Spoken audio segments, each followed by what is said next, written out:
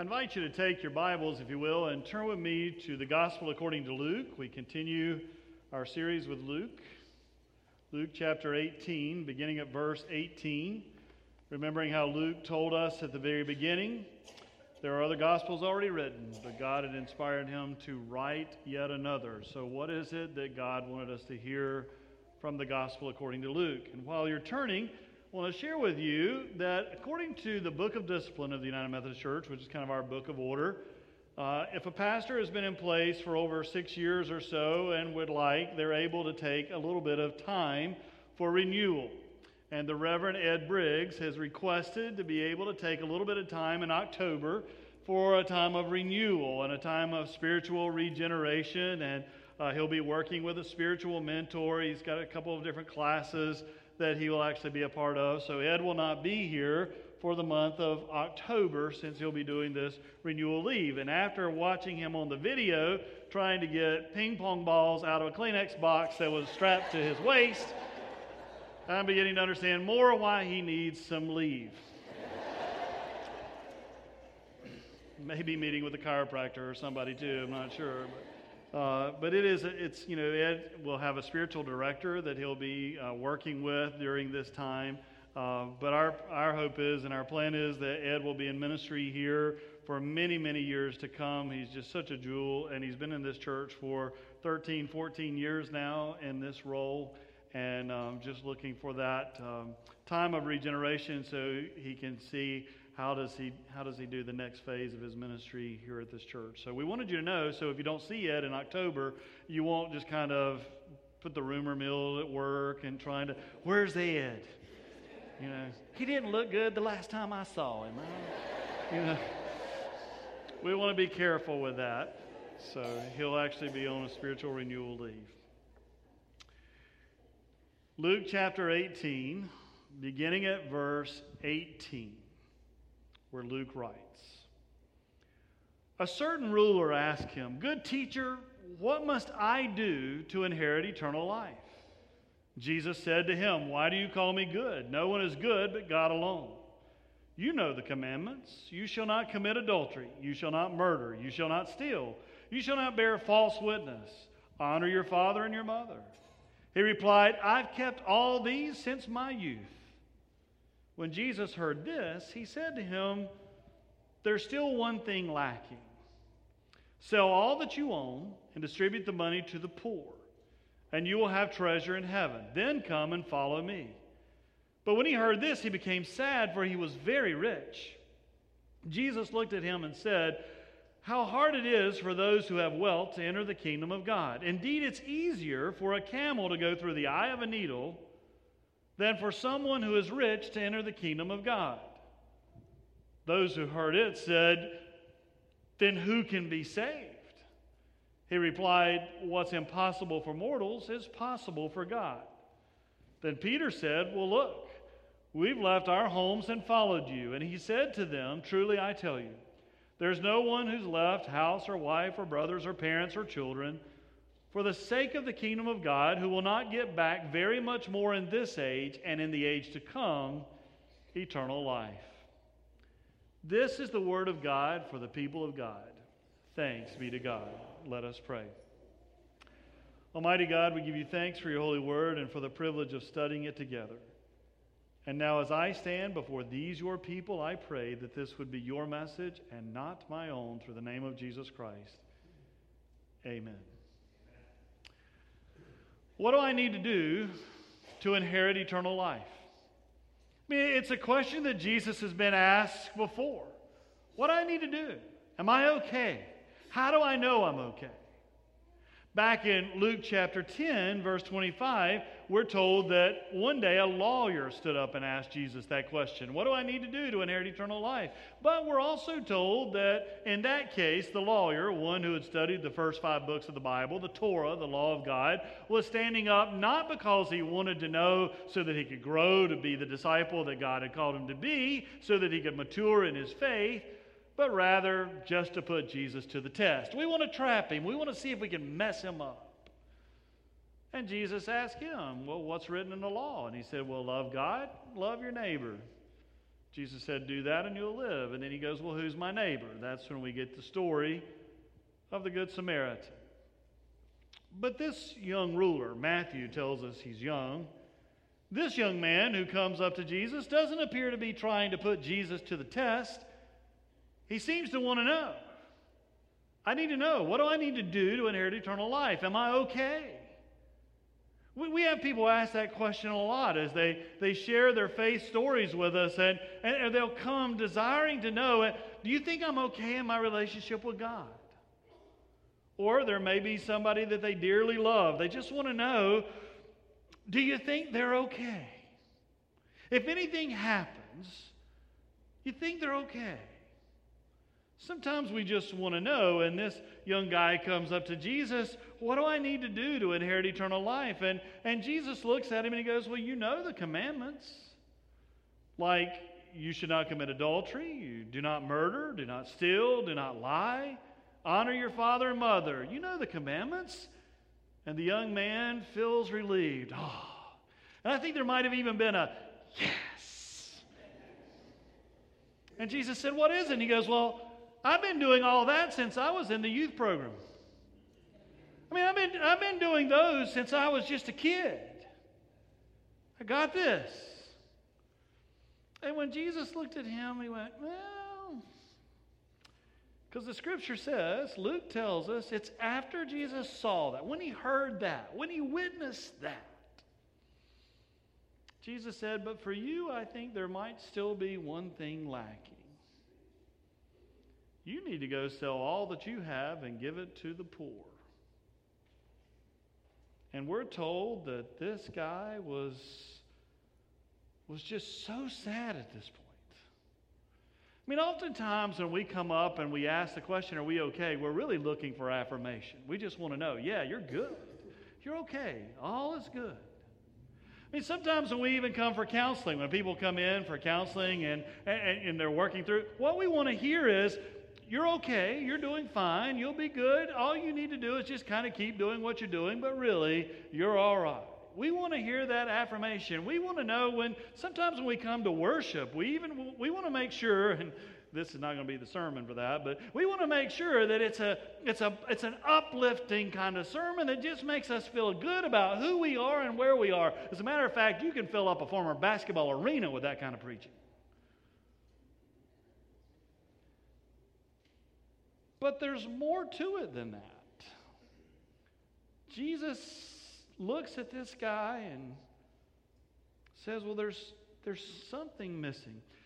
And it makes me wonder, you think really that Jesus really meant for this guy to go sell everything that he had and give it to the poor? I mean, do you really think that Jesus was literal here? Now, I will tell you, this is one of my favorite passages of Scripture when somebody comes up to me and go, I think you should take the Bible literally. Because God said it, I believe it, that settles it, so you take this literally as it is. And I get tickled because I'll go, great. Jesus said, you need to go sell everything that you have and give it to the poor. And then they'll go, well, what he was meaning was. All of a sudden, well, not that part, the rest of it. But not that part. So I wonder, was it literal, do you think?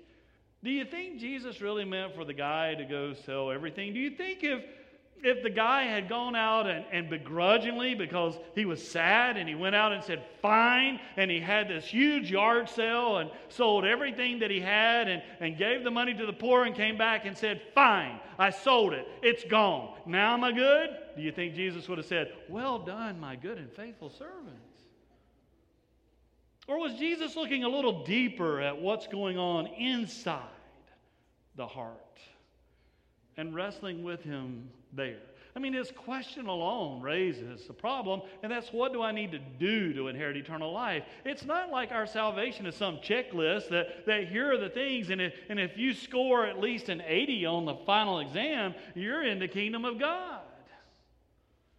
It's not some kind of checklist. So what did Jesus want? Jesus has this uncanny ability to look deep into our hearts.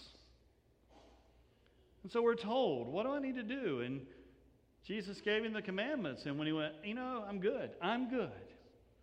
Been doing that since I was a kid. Jesus realized, there's still something between us. there's still something that's interfering in your walk with me. I think for you, you need to sell all you have and give it to the poor.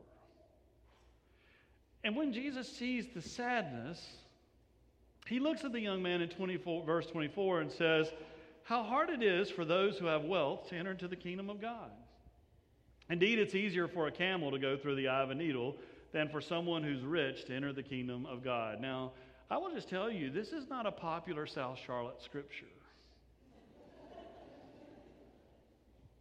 But it's one we have to wrestle with a little bit, because it's easier for a camel to go through the eye of a needle? Well, that's just impossible. So do you think Jesus is really saying here that it's impossible for anybody who has wealth? It's impossible for anyone who's blessed? I mean, did God give us the blessings, and then because we have the blessings, that means we can't enter the kingdom? What does this mean? Is Jesus using hyperbole here? Hyperbole, that means a gross exaggeration, an over-exaggeration. Jesus is known to use that. I mean, for example, if you look back in Luke chapter 6, verse 41, Jesus said, how is it that some of you look at your brother or sister and talk about the speck that they have in their eye while you have a log sticking out of your own eye? Now, do you think that was literal? I mean, did you think Jesus going, y'all are looking at a splinter in somebody else's eye while you're walking around carrying this log in your own? Obviously, that wasn't literal. Jesus is making a point. It's absurd that you judge someone else and point out someone else's faults when you have your own stuff that you need to deal with.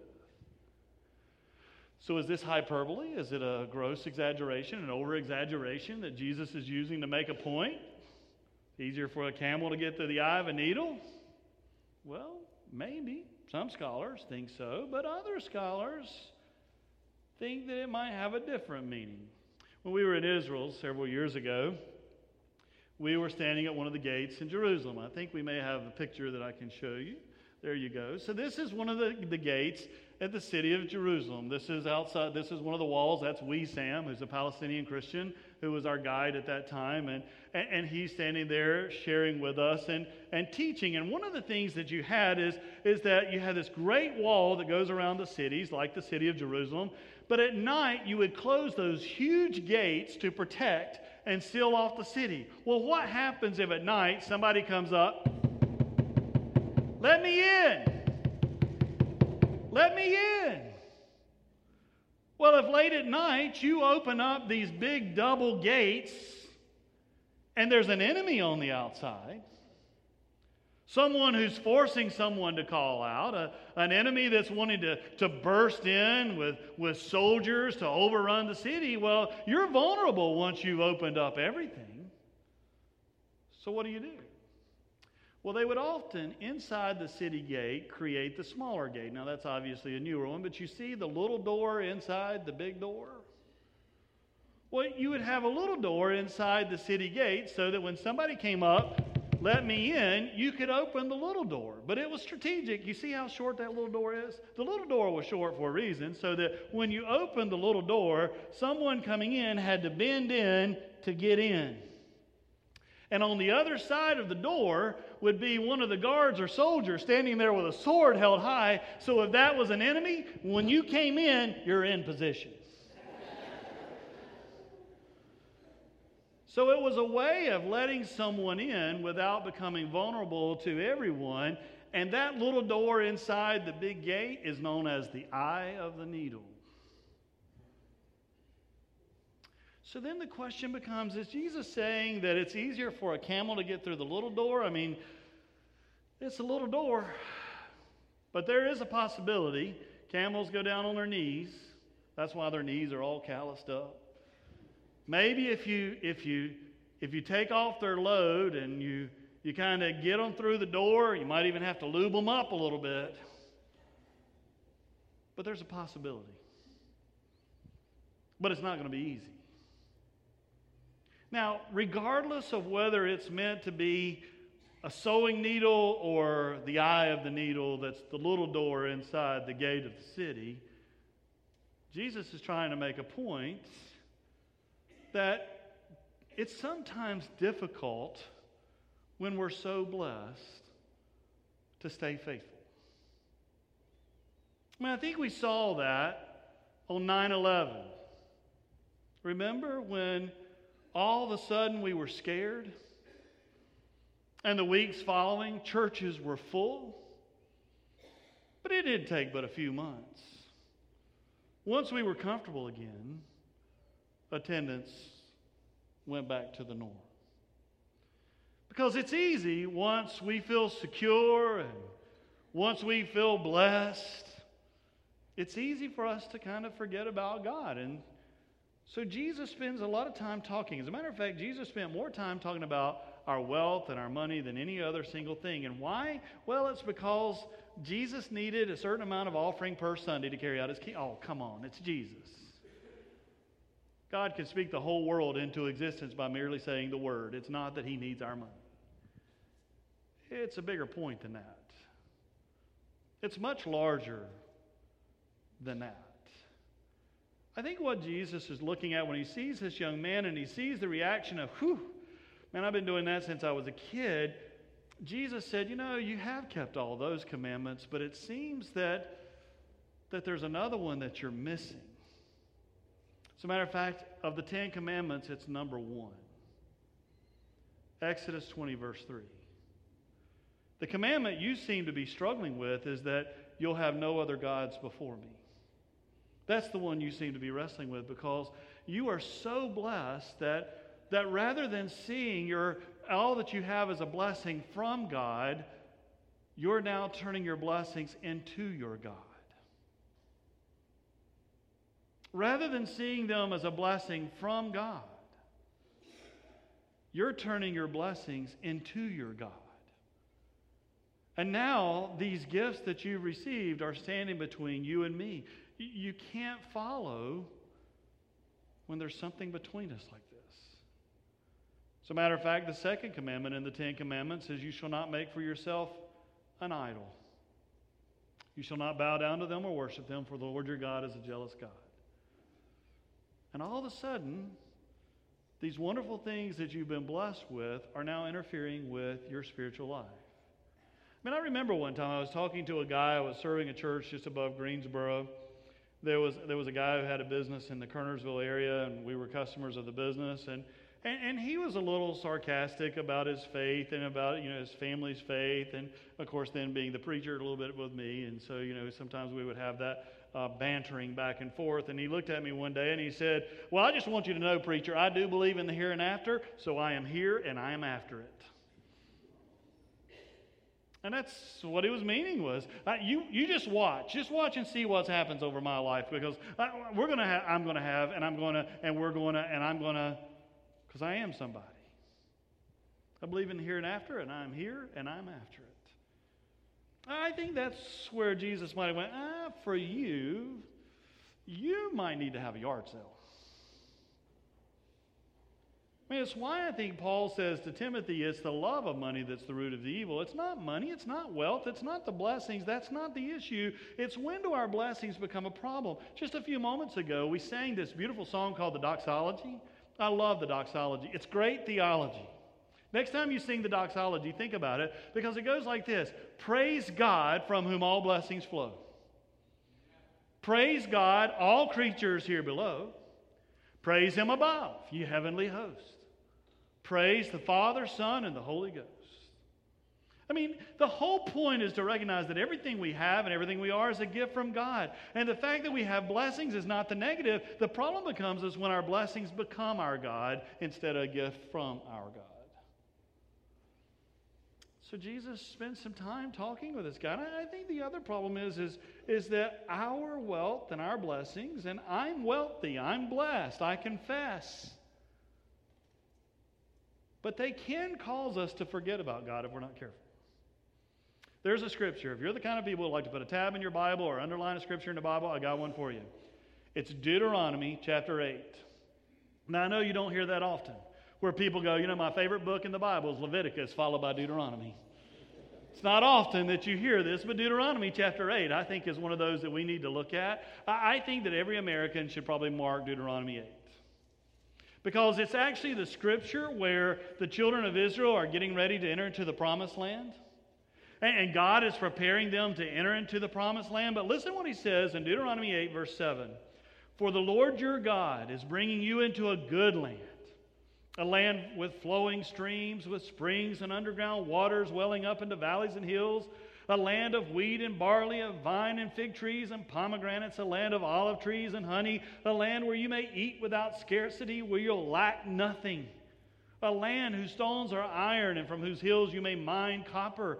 You shall eat your fill and bless the Lord your God for the good land that he's given to you.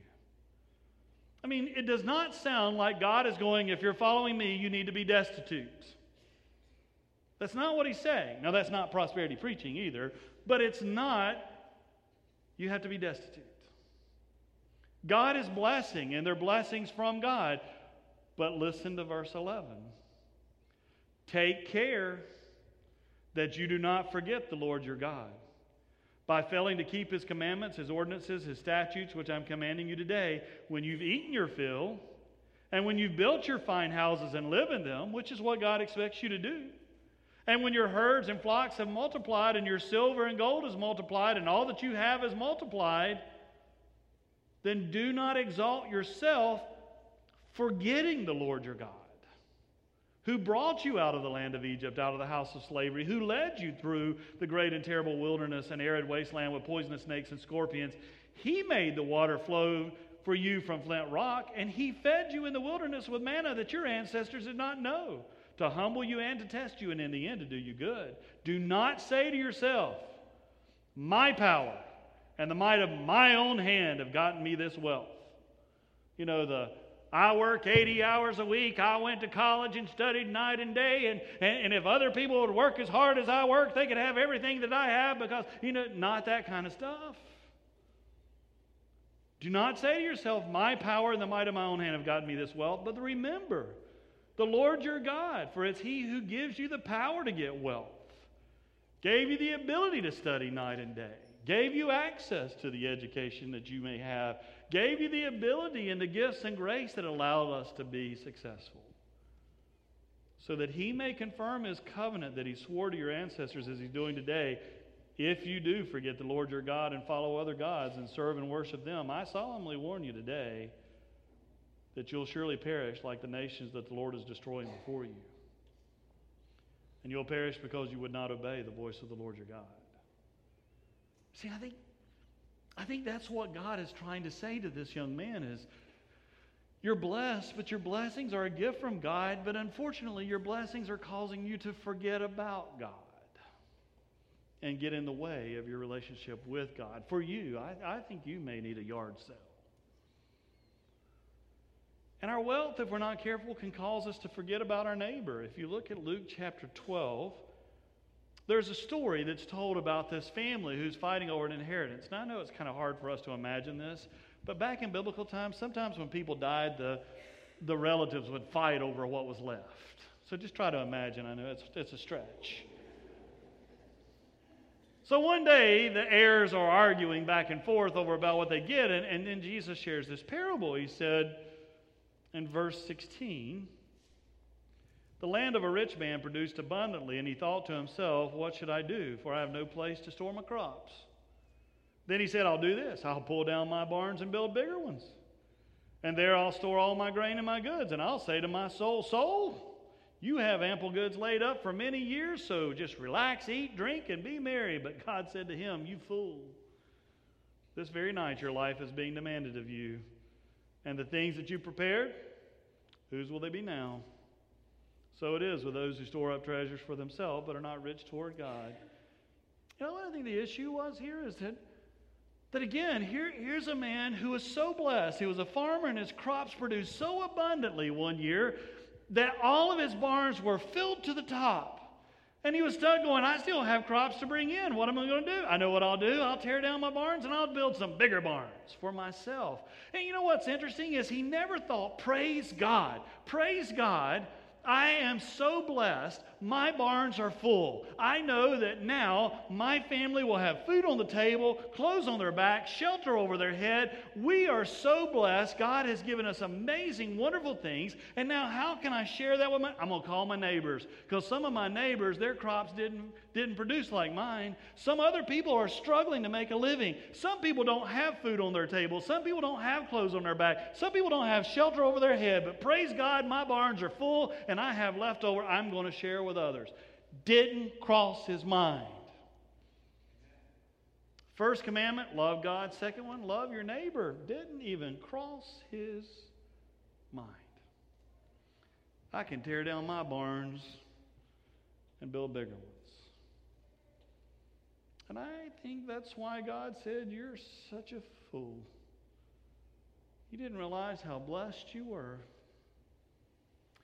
I think it raises the question that we have to wrestle with, I have to wrestle with, and that is, at what point is enough enough? At what point is enough enough? My barns are full. Now I can get a bigger one. You know, I think we struggle. I think Jesus talks about this stuff so much because he knows I want to bless my people, but sometimes the greatest gift can be the greatest vice. Sometimes the blessings that should lead people to praise God will actually interfere in their relationship with God. And when that happens, they might just need to have a yard sale. Now, what I want you to hear is that wealth is not the issue. I mean, I'll just confess to you, I've shared with you before, I grew up out in the country, beautiful area. As a matter of fact, you know, sometimes I tell Nancy when we go back up there and I see these beautiful farms that, you know, when you're growing up in it, you're going, I can't wait to get away. And then once you're away, you're going, if I knew what I was doing and could make a living, I'd just go back and buy one of those farms. And I mean, it's just beautiful country, but we didn't have that much growing up. We didn't know we didn't have that much because we had what everybody else had that lived around us. We just didn't know what other people had. Isn't it funny how you're happy with what you have until you see what somebody else has? I mean, we were okay. We lived a modest home. My dad was a diesel mechanic. He made us living with his hands, and he raised us in this nice, modest home, but we had food on our table, clothes on our back, we had shelter over our head. I mean, we only had one bathroom, but it was free at 4:30 in the morning. That's why I became a morning person. But it was a great, modest living, but we were not wealthy at all. And then when I was in high school, my dad had his first of 8 heart attacks. And I was thinking about going to college. How are you going to pull that off? I mean, we didn't have the resources for that. And then to seminary? How are you going to go to seminary? Well, I'll tell you. I was able and blessed, a little country boy from North Iredell, to go to Emory University in Atlanta for my master's degree. You know how? Because there was a guy in Florida, his name is Frank Sherman. He was a United Methodist member of a church there, and he just seemed to be blessed. Whatever he touched seemed to turn to gold. And he said, you know what? God has really blessed me, and if there's some little preacher that's trying to go to school while also pastoring a little church, I'll pay their tuition. I'll cover their school expenses. So I'm a Sherman Scholar.